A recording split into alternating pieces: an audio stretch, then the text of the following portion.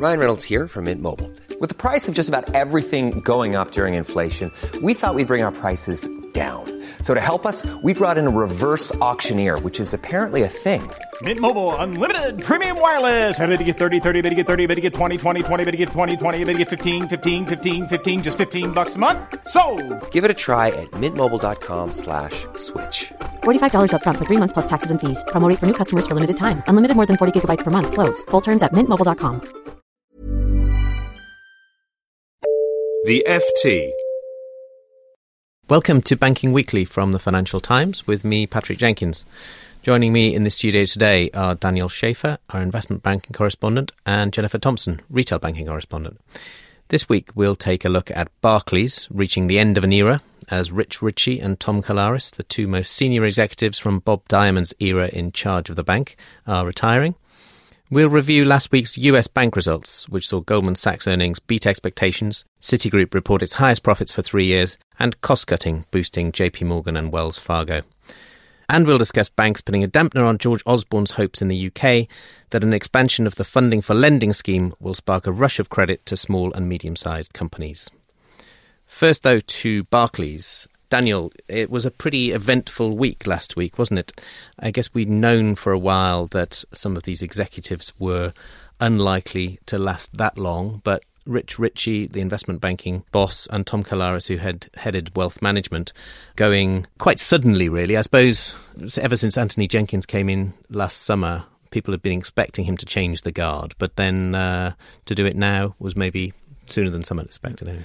I think, as you're saying, it was expected. It was just a question of the timing. What was clear when Anthony Jenkins came in is he can't change the whole management team in one go. And Sir David Walker, the chairman who brought in Anthony Jenkins from the position of head of retail to become CEO, he couldn't have changed the whole management in one go because it would have been too disruptive.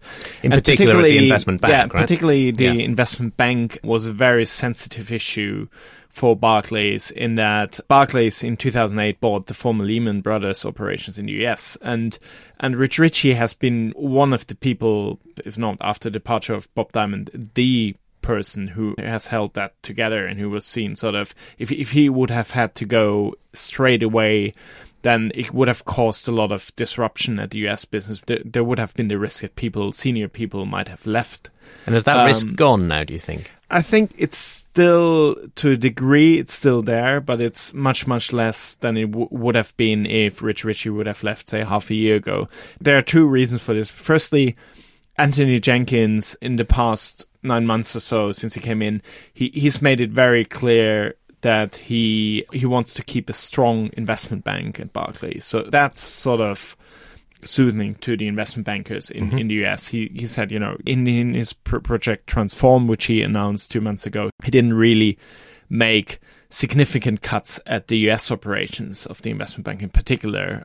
And the second thing why I think the risk is much, much lower is that the people he brought into charge now to head the investment bank are people who are well known within the US operation. I mean, Tom King, he is an American citizen. While he built up the EMEA business in the past few years, he's quite well respected at the US operations, and he headed the investment banking division globally already, and he actually relocated to the US at the beginning of the year. And also, the other key person is Skip McGee, who's based in New York and who was seen as a candidate to head the investment bank as well. But while he didn't get the job, he was promoted to become CEO of the Americas as a whole. So that's a good sign for bankers in New York as well. And Skip McGee was an old Lehman Brothers guy, so his promotion should keep people happy. You mentioned the appointment of Tom King there to head the investment bank. He's the co-head alongside Eric Bomensath, who's a French banker, but who is interesting in the sense that his appointment doesn't exactly signal a departure from the old Bob Diamond regime, because he was actually one of Bob Diamond's key recruits back in 1997 when he was building up that bank. Yes, that's very much true. But I think this has been very much a promotion based on the in-depth knowledge he's got about the trading business. The markets business is a very particular business where you really need an insider to lead it, and it's difficult to get somebody from outside to head that. Now, the timing of this is all interesting. Jenny, you're due to go to the Barclays annual general meeting this week, and not, I think, because you have any shares in Barclays, but because you are going to cover it for us. But it's interesting timing, isn't it? The change of the guard, both at the investment bank and in wealth management. Also on Monday, we've had 2 new appointments to the board, 2 new non-executives appointed. It does seem as if Sir David Walker as chairman and Anthony Jenkins as chief exec have kind of cleaned the slate ahead of this AGM. And do you think investors are going to be appeased after last year was a pretty feisty meeting? I think, yes. I mean, the last few months have certainly been torrid ones for Barclays. I mean, there are going to be 2 big differences between this year's AGM and last year's. Of course, last year was very stormy. There was something of a mini shareholder rebellion over the size of Bob Diamond, the former chief executive's pay award. He was in line for a bonus of nearly 3 million, but more controversially, there was a £6 million payout to sort out duplicate tax liabilities when he transferred from the States to London. Which they seemed to be trying to hide. It was just disclosed in a little footnote, wasn't it? Which never goes down well with shareholders. Nevertheless, about a third of shareholders did notice that, and they voted against it. I mean, obviously that issue won't come up again this year, and Anthony Jenkins has, already said he's going to renounce his bonus for last year. But added to that, for investors, they're starting to see better signs of growth at Barclays. The share price has gained about 40% since the LIBOR scandal broke, and Anthony Jenkins recently promised a greater dividend payout ratio going from about 19% to 30% over the next couple of years. So in general, based on those numbers, investors should be pretty pleased. Whether or not they might be a little cynical over pledges to entirely transform Barclays culture is another question. But in general, we'd be surprised to see the kind of storms we've seen at Barclays AGMs in recent years. Yes, very fair point. It's obviously a bit of a balancing act anyway for shareholders between to what extent do you want a bank to clean up so much that it fixes its reputational issues, but clearly not too much so that it undermines its profit flows. Anyway, we'll watch that AGM this week. Our second topic for the day is a look back at the US banks' earnings last week. It was a pretty busy week, Daniel. I think all the banks reported, or the big banks reported last week. It wasn't really a common theme, was there? I mean, some seem to do really well, some less well. There are a few themes that I can try and pull together, at least from it. One is, I think, all of them, the improvement in results was partly based on cost cutting and cutting expenses, particularly for compensation. Mm-hmm. So we've seen, again, comp to revenue ratios going down at some of the major banks. So that was one common theme.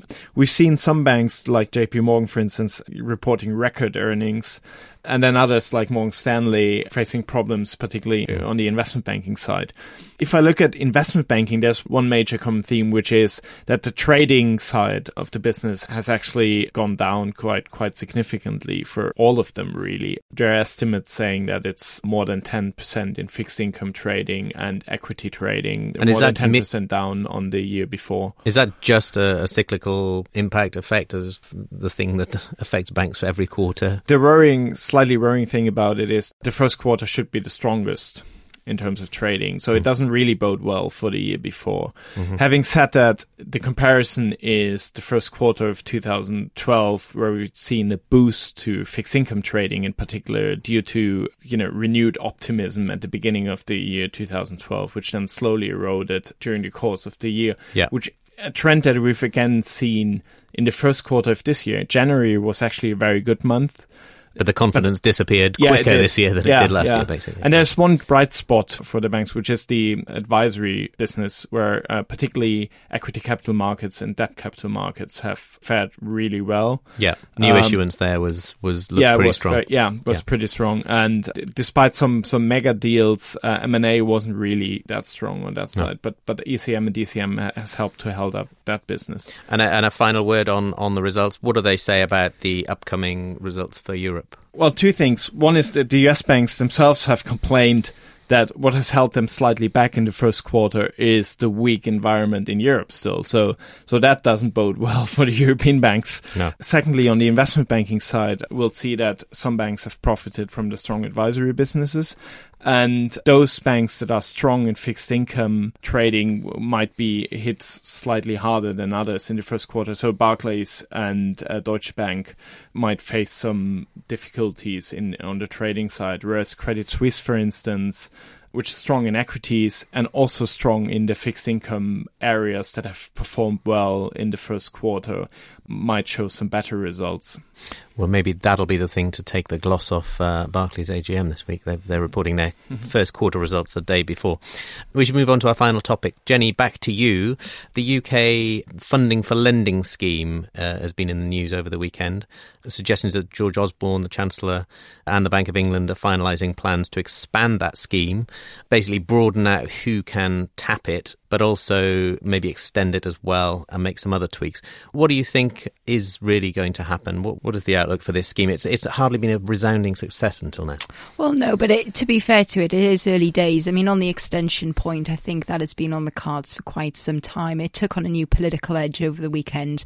Obviously, the Chancellor's under enormous pressure to prove that austerity isn't the only thing he has on his mind. And obviously, FLS is all about spurring credit creation. So this is making cheaper funds available to banks, who will then lower rates, which will then be passed on to borrowers. So people will buy more homes and businesses will hopefully invest and create more jobs. Just quickly on that, the data that we've got, as you say, is limited so far because it hasn't been going that long. And it has been reasonably successful at boosting volumes in the mortgage market, but far less so in the SME. Yeah, it's not exactly clear so far. I mean, the first sort of quarter where you would have seen a kind of tangible impact from FLS, so the last 3 months of last year, of course, it was announced in July, you actually had a £2.4 billion contraction in net lending. And the consensus from, various sources of data from banks, from mortgage companies, is that mortgage rates have come down and volumes of that are going up. But net lending to businesses is still in decline, or is flat at best. I mean, the question everyone is asking now is, can this situation change? But most people, unsatisfying as the answer is, say we just need to sit tight and see. I mean, a couple of the banks I spoke to, one said, well, it's still declining, but we expect it to be roughly flat. The other one was expecting a slight uptick, but that was just based on looking at their pipeline of lending. I mean, one point worth making is that mortgage lending and SME lending are very different beasts. Mortgage lending, you'd expect to see a positive impact sooner, simply because mortgage products are more standardised. There's a shorter lag time between application and actually getting the mortgage, and it's far easier for banks to make those credit decisions. For SMEs, it's a little more complex, and of course, a homeowner they either need a mortgage or they don't. For a business, it takes a little bit longer, perhaps in the business planning side. But as somebody told me yesterday, that excuse or explanation perhaps is wearing a little thin.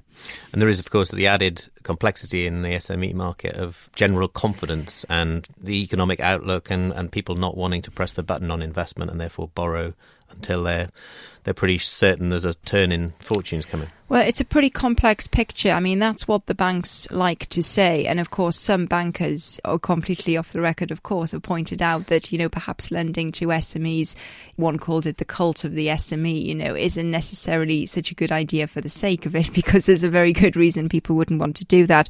It's a very, very complicated picture. I mean, on the actual demand side, some businesses, it is true, are probably sitting on quite a lot of cash. They want to invest very prudently. They might want to invest quite a lot, but they're just not seeing the consumer or the public demand beyond that for their products or services. Others are saying, we want to apply, but we're not quite sure, what's going on. I mean, there's just been so much happening over the past couple of years, so much political will behind getting banks to lend, and a number of schemes.